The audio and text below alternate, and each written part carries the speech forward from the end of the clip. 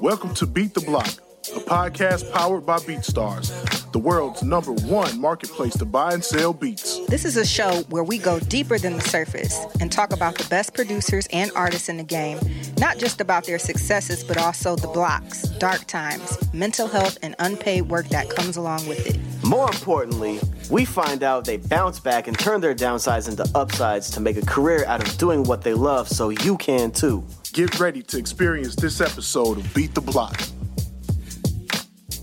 What's up, gang? It's your friendly neighborhood podcast host, Ill Brown. What's good, world? It's your man, Trox. Yo, and this is your girl, Candy. And you are live and direct with the Beat the Block podcast, powered by the good folks at BeatStars. Ladies and gentlemen, today we will be switching it up and talking with the artist, which is dope in my opinion. He's from the land, like what we like to call it. You know what I'm saying? He's from Chi-Town. You know what I'm saying? He's always stayed true to his sound amongst all the industry BS and politics in this city, which is a whole entire another episode.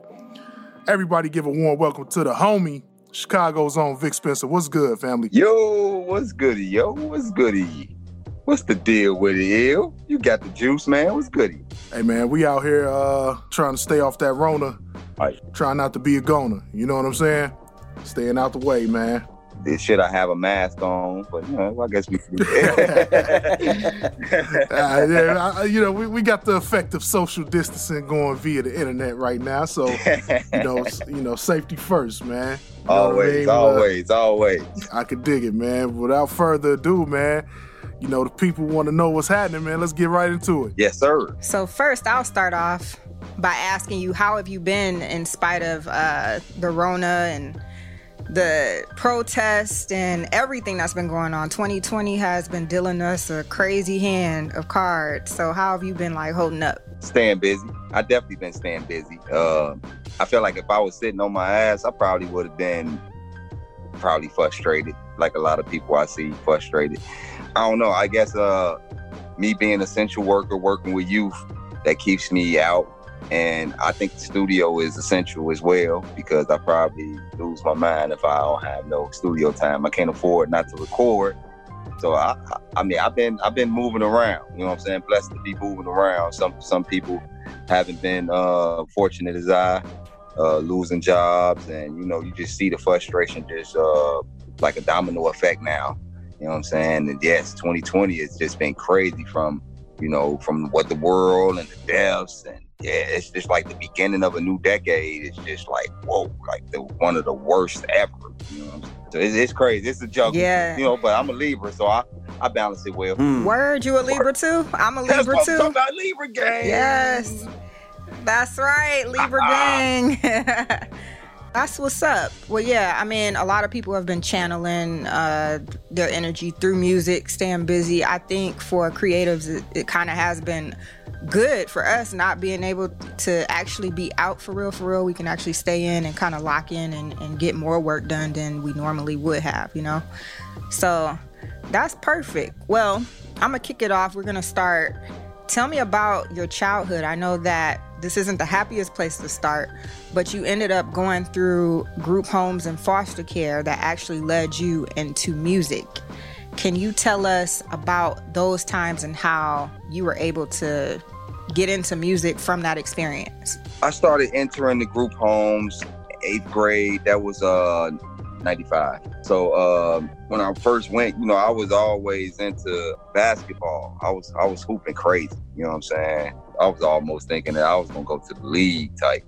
You know what I'm saying? And I started hitting these group homes, and basically just being in the DCFS ward of the system, being a ward of the state, because my mom and dad was neglectful use of drugs. I was outside at late hours, 2-4 in the morning on my big wheel, knowing I wasn't supposed to, stuff like that. And that's how the group homes and foster care ended up happening. So, all my dreams and aspirations of being a basketball player was taken away from me because of that. So instead of me beating myself up or beating anybody else up, I was like, well, maybe I go to my second thing that I like to do, which is rap. You know what I'm saying? So I, would be on these restrictions at group homes and stuff like that. And I just was like, man, I'm just gonna go full throttle with the works. And that was around the time Redman's Tonight's the Night came out. I think that's when I first decided to pick up a pen at that moment right there. You know what I'm saying?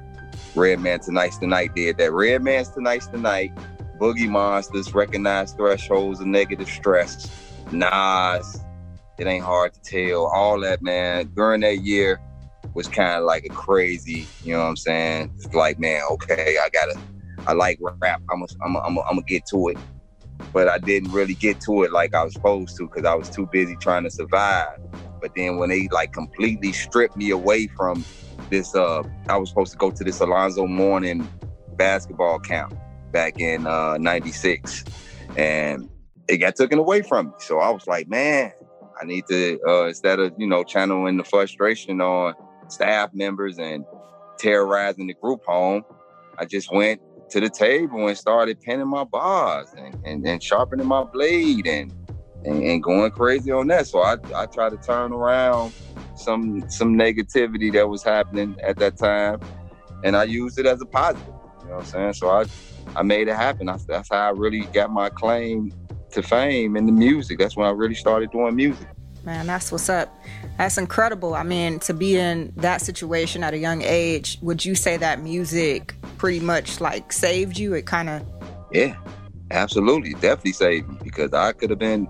I watched a lot of my homies pass away or in jail, you know what I'm saying, because they didn't do what they real calling was. They wanted to fad. Like, group home was just like the streets, you know what I'm saying? It was minds in that selling drugs, it was minds in that gang banging, all types of shit. It's like the streets in a little in a facility. It's the streets in the facility, you know what I'm saying? So I was around it still, and I've seen, some come and go. And I also been in a position where I was able to lead, you know what I'm saying? Here I am, a hip hop head, music head. I went to shop up in Tony Sports just like everybody else did in the 90s. And you know what I'm saying? I was going home. I was going to a group home where it was a lot of what's going on in the streets happening there. But at the same time, I was able to develop a leadership that the guys that was in the group home was kind of like following whatever I was doing. You know what I'm saying? I was recording on the karaoke machine like I was in the studio. I had no access to no studios or nothing.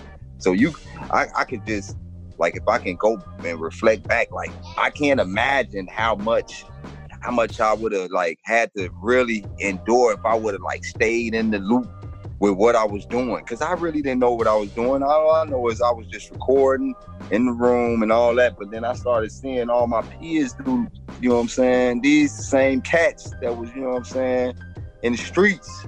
So people looked at me like I was a leader, like I was a social genius, you know what I'm saying? And I ain't know what that shit meant back then. I ain't gonna even lie, but you know what I'm saying? But that's what I was on. And once I feel like, man, as a person, once I got my wheels hooked on some specific road, I'm gonna drive down to the fullest. Facts. You really turned lemons into lemonades, making music, especially being in a group home and dealing with all that pressure and anxiety and going through everything. You toured group homes too. Like, how did you even transition into that? Like I was saying, with the leadership role, I was basically given the opportunity to create an album that spoke on my life being in the system. And I know that affects a lot of young people across the country, and those people did too. So when they saw that leadership develop, we started scouting talent throughout the group home, trying to figure out how we gonna formulate a group so we could, do the touring and all of that stuff. So we started with I want to say 20 people. Wow. You know what I'm saying? Wow. Crazy. 20 people that was going to be on this album. And you found out who the ones that's serious, who's the ones not serious, you know what I'm saying? And then it boiled down to 4. I remember we were all hungry because we never had real access to the studio. We never had We ain't had nothing. You know what I'm saying? All we had was the idea of doing it. So once we got access to the studio, and Disc Makers did our whole album layout and all that shit, it was professional as hell. It was super professional. And we started to go out and tour different group homes and different foster care forums and stuff like that. I remember going to Connecticut, UConn. You know what I'm saying? We performed not in the stadium, but like they had like some entertainment building where they would host different things. And this time it was a foster care alumni anniversary or something like that. And it's just a room of foster parents, a whole room of like people that's adopted kids, people that's interested, people that's doing it all, like in this room, you know what I'm saying? Easy. And with the entertainment piece, like anytime like the DCFS system would have something, no matter where it was at, we was in Sacramento, we went to DC, we traveled. That's crazy. You know what I'm saying? Off this album, like off this group home album, we really traveled. Like, you know what I'm saying? We really got our feet wet with performing and all that. I think that was what really developed Vic Spencer as a solo artist, because I knew that I wasn't going to be able to teach 17-year-old group home kids when I turned 40. I know that I wasn't going to be able to do that. It wasn't going to be, the generational cloak is a lot different now. So, we made the best of what we could at that time, and it was beautiful. You know what I'm saying? We made an impact. And I feel like when I go to these group homes or anything in that sort, it's sort of like I'm a star or something, because I really was a success story. I really did it. I made it. Yeah, it's pretty amazing. I mean, a lot of people in positions, like there were periods of time in my childhood where stuff wasn't pretty too. So I kind of understand an aspect of that. And I think is pretty amazing that you were able to get exposure and experience, even though going through that, it's almost like a paradox. Like, this is my life, but I'm able to travel and influence other people that are in the same position and that are going through the same situation that I'm going through. Man, you would be surprised how many people didn't believe that I lived in the group home. I carried myself like I was a regular person, but I carried myself, you know what I'm saying? I wasn't doing nothing different. I was doing the same thing everybody else was doing. I had the same clothes. I was wearing Iceberg in the 90s. I was out. I was doing the most. Right. I done it. You know what I'm saying? And I feel like when my homies was like, man, Joe, how the hell you get in the group home? It was more like they looked at it like, damn, was you a bad person? So for them to see I make lemonade out of the lemons, man, it was like, man, they wanted to be around more. And I think that's what happened with the group home, with my whole group home experience and the whole music experience as well. People seen it from the outside looking in like, damn, like Vic really take this shit serious, and he ain't even in no studio. You know what I'm saying? Let's put him in the studio, see how he take that, and it happened to work out for me. Exactly. So for the listeners, especially now, today, I mean, there's so many youth that are in similar situations and they think that their dreams are completely not attainable because of their situations that didn't have nothing to do with them, given growing up with the family issues or money or, whatever it may be. What advice would you give someone that has these big dreams and aspirations, and how would they get through it with music like you did? I just asked the question, like, do you want it? Like, what do you want? I feel like certain people work well with people once they know where they at in life or where they want to go. You know what I'm saying? And if I know somebody that used to be in a situation as me, if I know where they want to go, I'm obliged to be a vehicle to that. I'm supposed to, at least wing them on to something. Or if you really want it, you know what I'm saying, you already be fishing towards it. No matter if it's small, something obtainable. You know what I'm saying? If you fishing for it, then it works. You know what I'm saying? I don't see kids right now in the group home with a karaoke machine. All they thinking about is, man, put me in the studio, I got it, man, I got it. No, it's more than that. You know what I'm saying? It's more than that. And I feel like I realized I had to realize that from doing those karaoke and all that, because I used to be like, man, if we can't take it, then we ain't gonna make it. You know what I'm saying? There ain't no choice. You ain't got no choice when you recording on the cassette tape. Right. And you got a freestyle, and you got an instrumental going. Ain't no do-overs and dubs and whatnot. One take and we out here. You know what I'm saying? That was what the practice was. That was the sharpening blade. But if you ain't got past that phase, then you know what I'm saying, do you really want it? And I would say to them also to work on yourself too, because you know it's so much going on in the world right now, and kids ain't thinking about that. They thinking about surviving. So I think that my generation and how I grew up is definitely a lot different. But the only thing that I can instill is what I did. You know what I'm saying? Because I'm the product of the environment. So all I can do is really, hey, I did this. Maybe you should do the same thing, because maybe it might not work out for them. Maybe it will. But if you don't try, if you don't know what you're doing, then it's pointless. So I would just say, what you're doing. I just ask a question, like, what is it that you want? What are you doing for it? I agree. Indeed. They got to just get out of their comfort zone. You know what I'm saying? Just at least try, man. Yeah. You don't grow if you stay in that comfort zone. Yeah. Nobody gave me nothing. I was doing this on my own. I think that's where a lot of opportunities come from, Trox. I think that if people see you doing shit on your own, then it's like, oh man, let me help them. Let me push them real quick. Let me just tap them on the shoulder. That'll push them like 80 feet farther. So I think that just comes with anything. Like, man, if you already got your mind on something and somebody just gives you that push, they really gave you that push because shit, they seen that that's all you needed. You was hungry already. And it's so much easier to help that way. You be pulling teeth if you trying to, you know what I'm saying, a kid rapping, he ain't never spit not one bar ever in his life, pulling teeth. And then he got... You gotta get his feet wet. You gotta go out like a lion, like a baby lion, man. You gotta go get your first meal. You know what I'm saying? Indeed, man. If the cats aren't gonna help you if you're not willing to help yourself. That is facts. That is big facts. No doubt. So, being that we're both essential workers, we also do music and we're also family men. Yeah, that's right. How do you balance that? Man, gee. How do you? Like, shit, something's always going to get the most of the time. I feel like all of it has to get done. You know what I'm saying? You got to go to work. You got to take care of your family. You know what I'm saying? In order for me to stay sane, I have to do music. If I'm not sane, then I can't take care of nobody. So it's like all of it is tied into each other. So it's like, you got to do this shit, Trox. Yeah. Like, got to do it. You know what I'm saying? It's like, man, as an adult, it's all adult.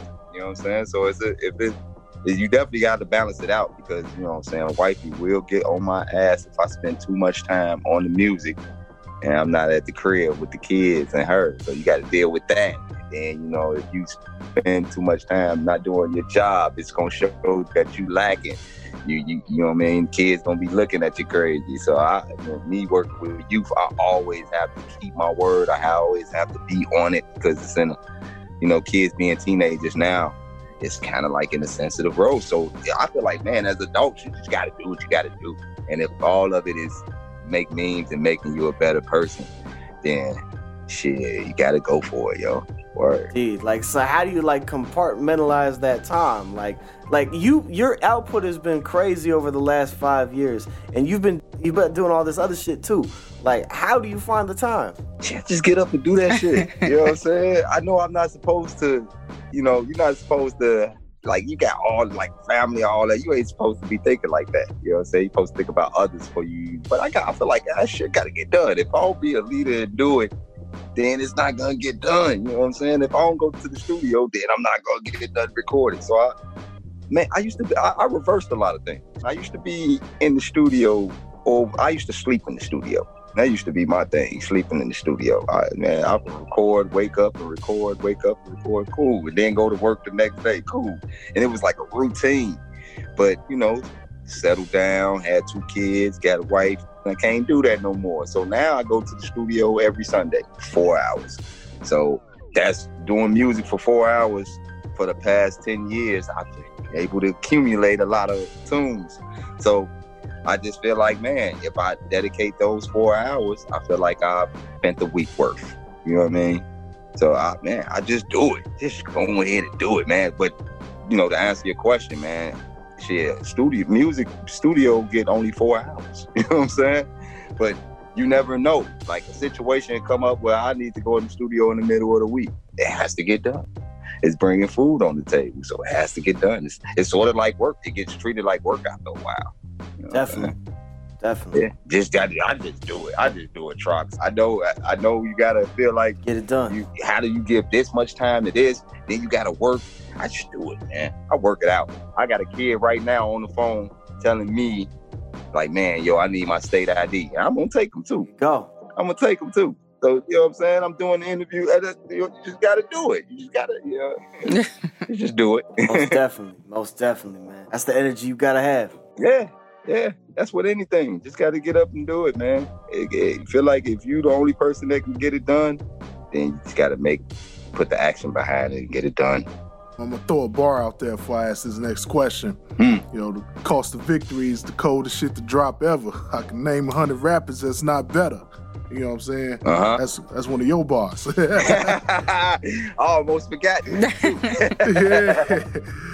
Let's talk about that though, man. Let's talk about the cost of victory. That album, man, which is extremely dope, is in heavy rotation, stays in heavy rotation in my playlist and all of that. Right. I know that project actually ultimately became a breakthrough for you, man. Let's talk about that breakthrough moment a little bit. Let's touch on that. I feel like at the time I was making music, I probably was at the top of my game at creating and art and all of that. But what I wanted to challenge myself is, how do I defeat? That was my first approach of, how do I defeat my last project? That was my first time having that approach when I was creating The Cost of Victory. And you know what I'm saying? And I feel like at that time, man, I was still like a local guy. I still didn't have like the big cosigns. I didn't have I was over 30. I thought it was over with for me, really. But I still had the hunger to go to the studio and record, and people still were sending me beats. I had the likes of Tony Baines sending me beats. I had had Prime Meridian. I was working with Black Spade and Prime Meridian at the time. Like, I was around people that was, that could have been some sort of inspiration. So I just kind of sat back and observed and was creating songs in that matter, man.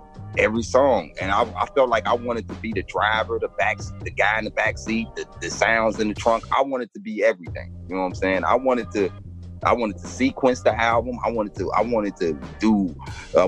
the artwork to be. Everything about it was pure Vic Spencer. And I think that's what made it so dope. You know what I mean? I went on the top of roof. The artwork was drawn on a canvas. And I got the canvas right here, by the way. You know what I mean? Big. Yes, sir. Oh, shit. And they took a picture of this. The original canvas. Yeah, they took a picture of this, and that was the artwork. But me I was laying down on the rooftop at UIC downtown. There's nothing but rocks up there. I was laying on those rocks, and I took this exact picture. And I told the artist, who was my homie, Word, man, shouts to Word, man. I told him, yo, I want it to look like I defeated some demons. You know what I'm saying? Like, I defeated my demons.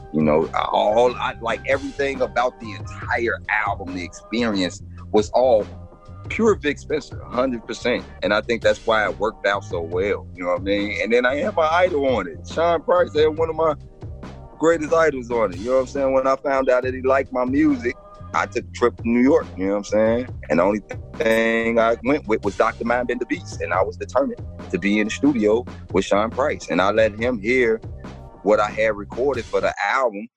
He played Dead Stock 7-8 times in the kitchen with Mark Grimm, man. I'll never forget that, man. I'm sitting in that man's kitchen hey, Joe, I'm in Sean Price's kitchen, Joe. He listening to Dead Stock. Gee, this shit is crazy.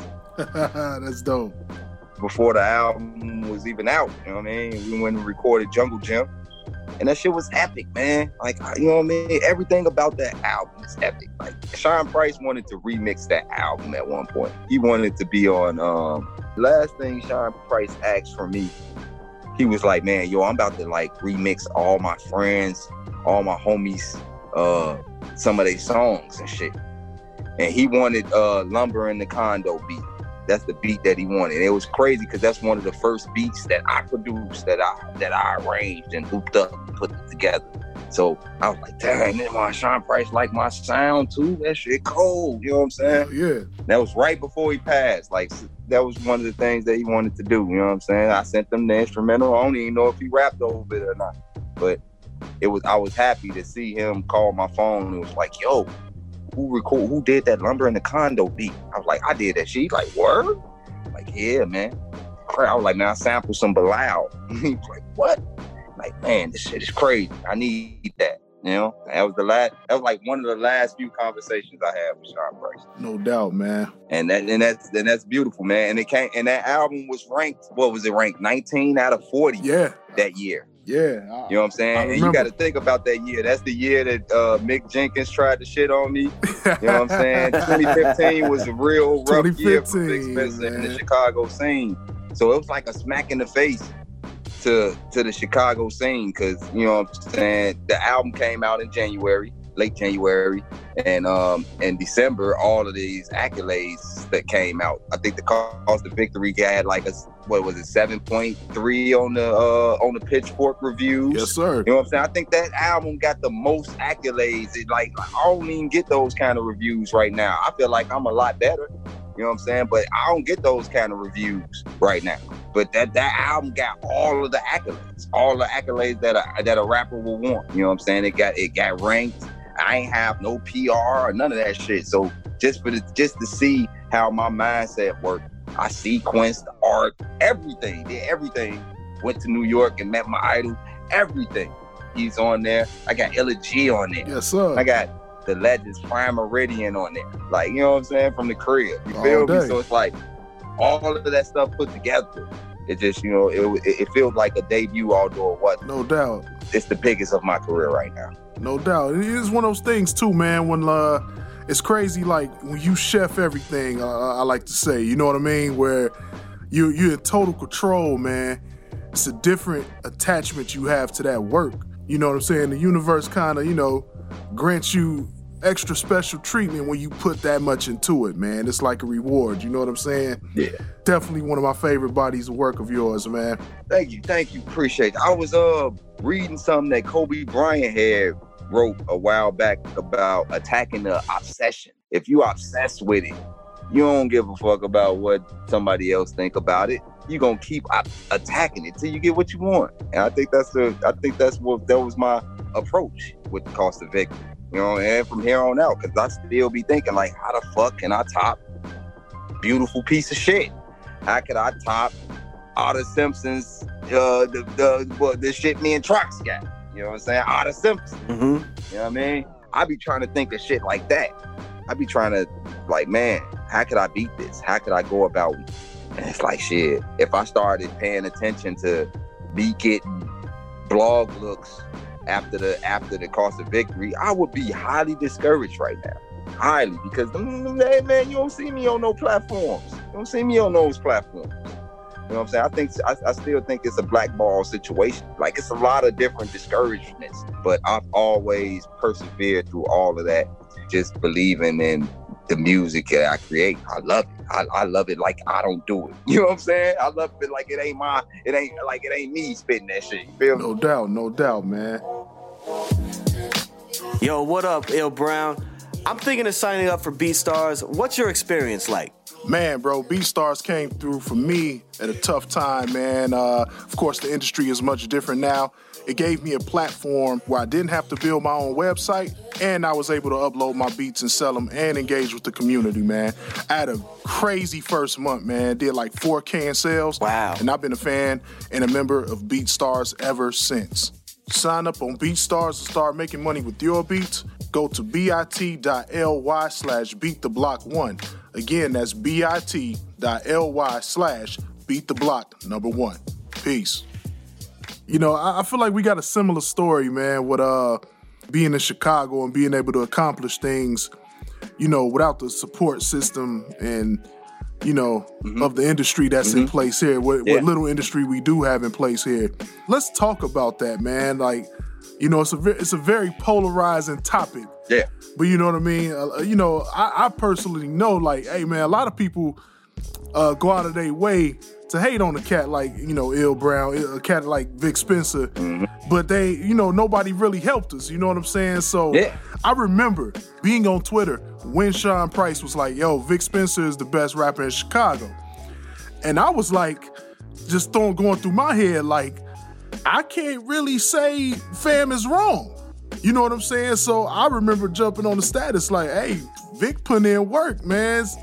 Throw out some names is better. And a lot of Chicago rappers felt a way about that. Let's talk about that a little bit, man, because I remember seeing that shit with my own eyes. I do too. And being like, yo, I really can't dispute that. You know what I'm saying? But it was a lot of people that was trying to dispute it. And the irony is that a lot of them ain't doing shit right now. But I want you to touch on that, though. You know what I'm saying? Yeah, man, we could be 100 about that. Let's do you know that. what I'm saying? I remember when I saw the tweet myself, and I was doing laundry. That shit's crazy. I was doing laundry. I'm like, whoa, shit. And then Sean Price called me. He's like, yo, you cool with Hustle Simmons? I said, yeah, I'm cool with Hustle Simmons. Yeah, he cool, you know what I'm saying? He's like, yeah, man, I only fuck with him because he be wearing a lot of dope sneakers, man. I think he a cool cat too, but he be wearing sneakers. That's what drew me to liking him. But he's like, why he don't never look out for you? I'm like, man, shit, you ask that nigga that shit. You know what I mean? If you feel like Hustle Simmons got any kind of leeway, then why don't you ask him that shit? And then I seen him at Hustle Simmons. He added Hustle Simmons. It was like, sir, Vic Spencer is the rawest rapper in Illinois. You can see all the fumbling. You can see all the fumbling, mumbling, jumbling going on through the comments after that. Oh, man. You can just see it. Yeah, man, I believe this Vic a long time ago. Woo, woo, woo, woo. But Hustle Simmons ain't did shit for my career. That's the fact. You know what I'm saying? Shouts to Hustle Simmons, but man, that mug ain't did. You could think, man, that mug was one of the tastemakers. Oh, yeah. I could merch that. I feel like Hustle Simmons was the reason me and Suleiman started doing albums, because he was in his car, they was listening to some beats, and I was just freestyling right next to Hustle Simmons' car and Sully rapping too. That was the beginning of me and Sully's forte. Yes, sir. But, Hustle Simmons had all these accolades. He ain't throw not one dart our way. But I ain't care about that. That's not even the icebreaker of the blackballing and the hating and all that. Like, I feel like, man, when I said I was the greatest rapper, when I said I was the best rapper in Chicago, a lot of my peers, i.e. Chance the Rapper, i.e. Vic Mensa, Leather Corduroys, these are boys that I was picking up from their cribs, taking them to my studio sessions, putting them on songs when nobody gave a fuck about them niggas. Nobody gave a fuck about Chance. Y'all hear me? Nobody. You feel me? I can merch it. And man, I can merch it. That man smoked up my cigarettes, all that shit. You know what I'm saying? My studio time, all that shit was done on my time. You know what I'm saying? And you don't see none of them when you look up any history on those guys. Vic Spencer is excluded because it's a blackball situation, man. I look like food on plate to them. You know what I'm saying? They not gonna big up nobody that look like food, that look delicious. They trying to get down. They ain't trying to say a word. So me, I'm not afraid of competition. I'm not afraid of giving people props who actually deserves it. I don't feel like it'll hinder my artistry. No doubt. You know what I mean? But a lot of people are insecure of their artistry. I'm not. I'm very secure. I'm very confident in what I create, and I believe in that shit. So it's like, I'm supposed to say I'm the best rapper. What I'm supposed to say? I'm the second best rapper? It don't even make sense. If you're not first, you're last. It don't sound good at all. We don't sign up for that. You know what I mean? We don't sign up to say that. We ain't sign up for that. We don't do those on these times. You know what I'm saying? So it's like, man, I feel like, man, my peers supposed to have that same kind of energy for themselves. I wasn't trying to shit on them I wasn't trying to shit on those Chicago rappers saying I'm the best rapper in Chicago. But we in a competitive city, it's like, man, you know what I'm saying? You can't say that. But I'm going to break rules. I'm going to break barriers. I'm going to break the ice. I'm that kind of guy. You know what I'm saying? I'm that kind of rapper. I'm going to break the ice. I'm not doing the norm. I'm not, I might do a hook on the song. I might not. I might just rap the hook part too. You know what I'm saying? I ain't got no rules. And people learn to accept that of who I am. But I started to believe back in like when Chance and them started to come up, it was like the year of the managers, the year of the quote unquote manager. Like these managers was like tastemakers and gatekeepers, and they will only be attracting young artists in my mid-20s when all of this is going on, pushing 30, and everybody's I feel like I'm getting overlooked because, you know, all of these guys that I was coming to pick up at their cribs and they smoking up my weed and my cigarettes and all that, they getting the looks. So everybody like, damn, Vic, where your looks at? You know what I'm saying? And here I am. Should have been like, hey, man, I put y'all on. Why y'all ain't gonna do the same? And it didn't happen. So I just rebelled from the scene, from the Chicago scene. I just rebelled. Like, fuck y'all. You know what I'm saying? I can do it without y'all. That was actually around the time I left and went to California because I got tired of the same things. You know what I'm saying? Like, it was getting to the point where cats was sharing my content and my work on their platforms, boosting their numbers, and then they would take it down when I got wind of it. And I was just like, yo, as you would say, bro, that's cock buffing behavior, man. You know what I'm saying? You know what I'm saying? Yeah. Yeah, let me get back to you. You know what I'm saying? Like I mean, literally, I would like hop on Twitter. You know, I'm in and out on Twitter, so I would hop on Twitter real quick and be like, yo, appreciate the share, whatever, man. Let's build, let's do some more. And then I would see the content come down and just be like, what is that all about? You know what I'm saying? Like, it's the most counterproductive shit I've ever been a part of. You know what I'm saying? And I've witnessed cats do it to artists like yourself, you know, on almost a daily basis. I would be like pulling up to events and stuff and talking directly to these people. I mean, for those who haven't seen Neil Brown in person, I kind of don't look like the type of person that you would try to swing on. You know what I'm saying? So I would pull up and be like, yo, like, let's build, man. Like, what's up? What's with all this weirdo stuff? You know what I'm saying? Like, we have a lot of dope artists, a lot of dope producers, a lot of dope tastemakers. We all should be throwing each other alley-oops. You know what I mean? Period. And, you know, being one of the, I mean, not one of them, the only rep from Team Backpack in the city at the time, I was like, man, I'm going to put my people from the city on and not show no favoritism. Like, if you got something dope, I'm putting it on there. You know what I'm saying?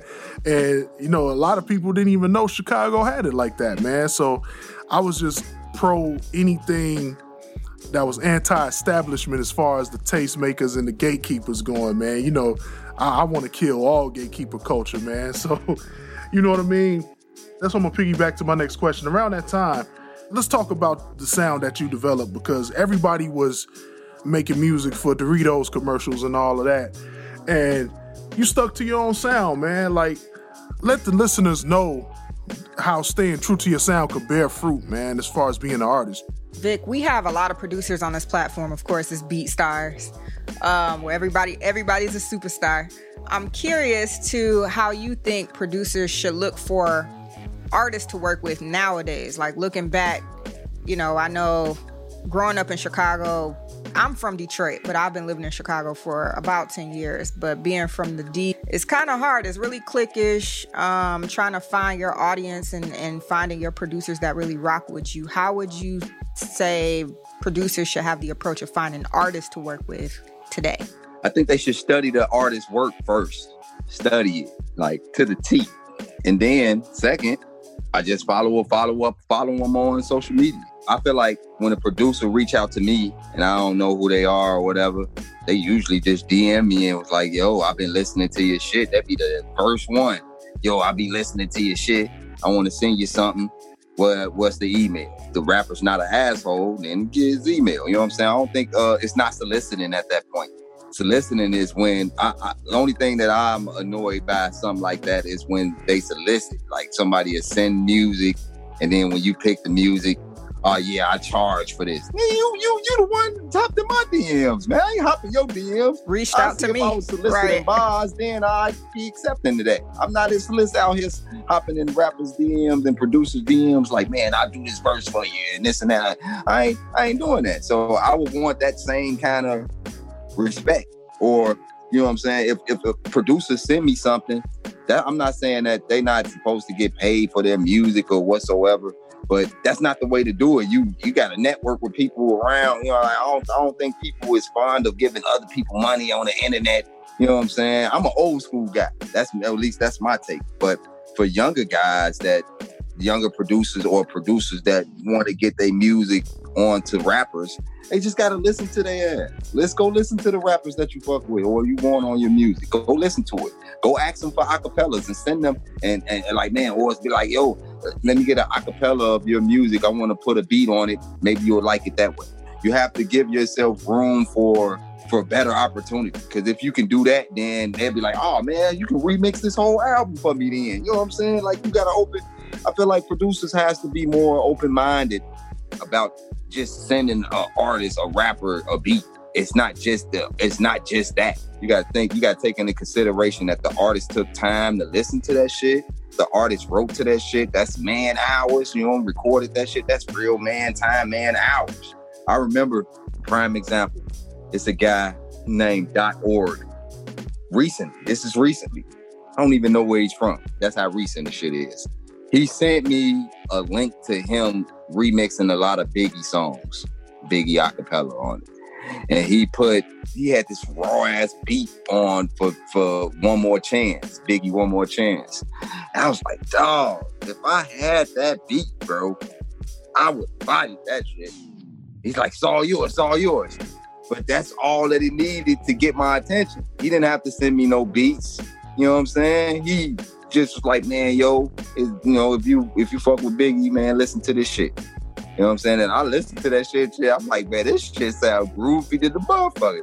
And dude sent me the beat. And I bodied the beat, sent it back to him. He's so excited. He like, man, let me put the song up. I'm like, hold on, man, this shit might go on my album, man. Be smooth. You know what I'm saying? It might be a greater opportunity. You know what I'm saying? So, patience, and just think outside of the norm of just thinking about it, just sending an artist a beat. You know what I'm saying? I'm a music head. I would rather sit and listen to millions of beats just because. That's what type of guy I am. I sit down and listen to some beats. I love it. You know what I mean? But the way it has to hit. It has to hit me. If I give you an opportunity, at least study my shit. Study my work. Send me something that you think that I'll rap on, not something that you hear me on. You know what I'm saying? Think of something that like, oh shit, yeah, this got fake written all over. It's some guys that can do that right now and send me fire. I think that's how I be coming out with the most fire, or got the best ear for beats, because people actually listen when I say, hey, you know what I'm saying? You have to tap into my catalog, to my hood. You have to study. You know what I'm saying? And I think I come out with the best results, and they do too, because we build a relationship and it goes on and on. No doubt. I'll tell the story about how we got linked up. It was actually through a mutual friend. Shout out to GQ, Chicago's finest. GQ the teacher. Yes, sir. You know every fucking body. Yeah, he knows everybody. GQ, that's a real dot connector right there, man. We need to give him his flowers while he's here. You know what I'm saying? Got to. You know what I'm saying? That's my man. The mayor. Yeah, that's a must. He's the real mayor. He's the real mayor. Real mayor of Chicago right there, man. Mm-hmm. But yo, like, he put us in a group text. Yeah. Like, yo, Trox, this is Vic Spencer. I'm like, of course, I'm familiar, man. So I got a folder ready that same day. Send it to him. Yeah. And what I do the next day? You bodied some shit. Exactly. Auto from the Simpsons. Exactly how it go down. That's how it go down over in the Vic Spencerville. Like, I'm big on turnaround. I'm big on that. And if it smacks me, then I'm going to give it the best shits possible. That's just my calling, man. But you sent a beat pack through, and it was like two of them that I was fucking with tough. And I was like, man, I don't know which one I'm going to do. And I remember hitting Trox like, you know what? Now I'm going to change my mind. I'm going to do this one. Worked out. And then I ended up doing the other one. And he's like, oh, shit, there. I sent it back in the group chat just so GQ can see how accurate the turnaround was. And he's like, oh, shit, you know what I'm saying? God damn, you know what I'm saying? So it's like me impressing my friends, you know what I'm saying? I like to do that. I was trying to boast Trox that I can do this shit. I was trying to show you I could do this shit. Hey, man. We have more work to do. That's all I'm going to say. That's a fact. That's mandatory, Trox. No doubt. So you've talked about drowning yourself in your passion to keep yourself in a good headspace. Can you explain that? Man, yo, just imagine being in the situations that I've been in and not having, like, man, I numb myself from family. I numb myself from the situations that I was going through and just drowned myself in my work. I feel like, man, nobody in the world has time to do that.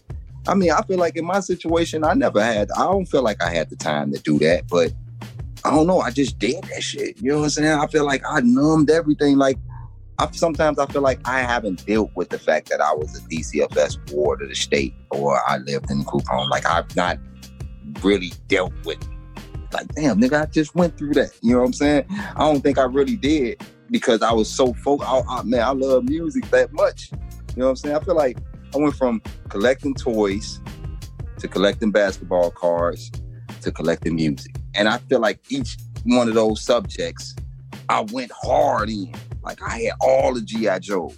You know what I'm saying? I had all the Ninja Turtles. I was big on all that shit. All that shit. Then when I started collecting basketball cards, I had all of the Chris Webber cards. That was my man. I had all of the Jordan cards. I had books. I had Beckett Price magazines. You know what I'm saying? I was going hard on that shit. Then I started collecting CDs. I remember copping my first CD, which was the Don't Be a Minute soundtrack, or I think it was Don't Be a Minute soundtrack, or the Cell Block. It was a Cell Block compilation that Richie Rich, like West Coast shit. I was a West Coast listener. Yep. You know what I'm saying? In the 90s. Midwest shit too, because I was Top Authority. You know what I'm saying? And after from that, I just started collecting music crazy. Now I collect music and sneakers crazy.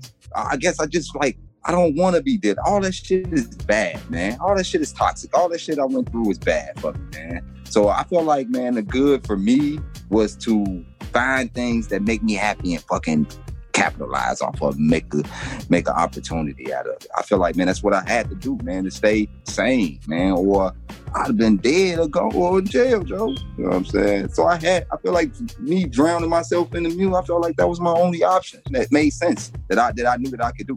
Some people just do what they can't do just because they can try to do it and it don't work out. But it always works out when you know what you want to do and you go and do it. Always works out. Indeed. I know you have some hilarious rap life stories, so just tell me one. Rap life alert. Like on like what you gotta give me, you gotta be specific with that. Like like crazy funny or crazy wild, or you know what I'm saying? What's up with the weed brownies with Helter Skelter? Yeah. I love some weed brownies. Yeah, man. While I was out recording with Sean Price in New York, I was out there for a whole weekend, and my boy Anthony Mace, shout out to fucking Anthony. You know what I mean? He invited us to his crib to watch the Mayweather and Pacquiao fight.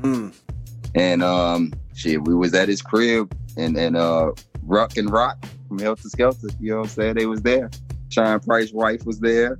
You know what I'm saying? Rim was there. You know what I mean? We in there chilling and eating weed brownies. And I just went and looked around the room and was like, I'm really eating weed brownies with Helter Skelter right now? How many did you eat? 3. Damn, man, you wildin'. Yeah, they had like little square bites. You know what I'm saying? Oh, okay. The little squares. They wasn't like the nice average size slice of brownie cake, but it was like almost bite size. Had like 3 of them. I was gonna say, it was like 3 of the regular joints. I'm like, yo, you are wilding out, Victor. You are wilding out. I wouldn't overdo it. I wouldn't overdo it. You know what I'm saying? That because that edible high is a whole different kind of high. It's like the first time you ever get high off flour. Every time you eat that shit, every time it's like, yeah. But it's all over your body. Yeah. It shows all in your face. But yo, if you could go back in time and talk to little Vic, younger Vic, what kind of advice would you give him? Man, Joe, what would I tell that little man, man? I think I had asked this one time, or somebody asked me this one time before. I said something about stay consistent, man. Stay persistent, stay consistent, and stay yourself. You are the brand. You the man. You know what I'm saying? You the man. I keep encouraging. I just keep encouraging Lil Vic. Like, you the man. You got it. You the best. You the best rapper too. And I tell him that right now. Like, you the best rapper. He young. He probably trash. You the best rapper right now. You know what I'm saying? You one of the flyers. I uplift them. I just keep encouraging them and keep uplifting them. That's all you can do. That's what you should do. Yeah. You've accomplished a lot, you know, especially coming from the Chi and a place that, you know, I would say I'm from the Midwest. Like I said before, I'm from the D. And when I moved here, I saw a lot of people actually getting on. And in Detroit, even though it's like Motown, that city was like definitely blackballed for a long time. I feel like it's just now getting light, but it was a lot of eye-opening things that I saw here with young artists. But you've accomplished so much now. Like, what do we have to look forward to from you coming up? What's coming up? I mean, I just dropped today. I just dropped the album with my guys Verbal Kent, Sonny Jim. We're a group called Iron Wigs. Iron Wigs. Yes, sir. It's my get back. I was a part of a group now, defunct Chris Spencer. It's my get back. You know what I mean? I'm showing the world this what the love really looks like. We put together this album like almost 2 years ago, and it's out on Mellow Music Group. And I'm here sitting around like I'm not on a top tier. I don't have an album on a top tier record label who I respect. I respect Mellow Music. Shout out to them. And they put out some hard hitters. And I feel like, man, you know, I feel like I'm working. I'm just going to keep working because, you know, I've been showing that, you know, the work is always been going to be the focal. But all of the people that I work with, they got that verified check by their names. You know what I mean? It just shows where my direction is going. I don't need that verification and all of that. It just shows me where I'm going. That I'm able to build with all those guys. Verbal Kent, who's verified. Sonny Jim, who's verified. Mellow Music Group, who is verified. And then here is Vic Spencer. Bloop. You know what I'm saying? You know what I mean? So it's like, when you look at it like that, it's like, man, all you can do is just keep working, you know, my purpose is always going to be said through my music, always going to be shown through my demeanor. And that's one thing I want to do is just keep working. And I got shitload of albums dropping. I dropped this is my third project. You know, if I feel like if I'm on all the songs, then it's my album. So even though it's a trio group, you know what I mean, we all can treat it like it's our album. And this is my third effort of the year. I dropped Psychological Cheat Sheet first quarter. I dropped No Sean Skimps on 420 for all the weed heads. And then now I got the Iron Wigs, you know what I mean? And I got Spencer for Hire 3 coming this year, you know what I mean? I'm working on an incredible album with A Villa.